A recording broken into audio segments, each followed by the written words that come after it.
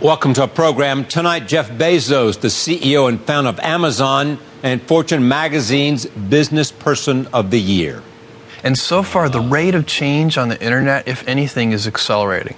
You know, if I go back in time to 1999, I could keep track myself of most of the things happening online. Today, there's so much innovation, so many tiny startup companies, and not just in the U.S., all over the world. This is a big global phenomenon, and it's now impossible to keep track of how every company and how people are using the internet. There's so much dynamism.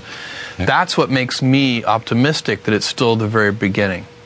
And British actress Keira Knightley inhabits her latest tragic heroine in Anna Karenina.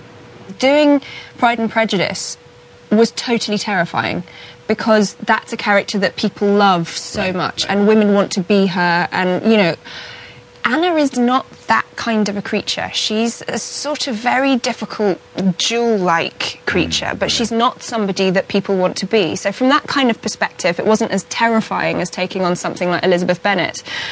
But it was definitely challenging. She is a very odd one. Bezos and Knightley, when we continue.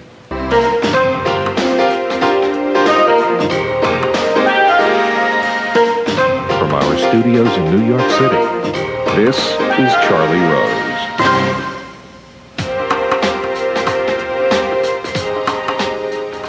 Jeff Bezos is here. He is the CEO of Amazon.com. He founded the company in 1994 out of his garage as an online bookseller.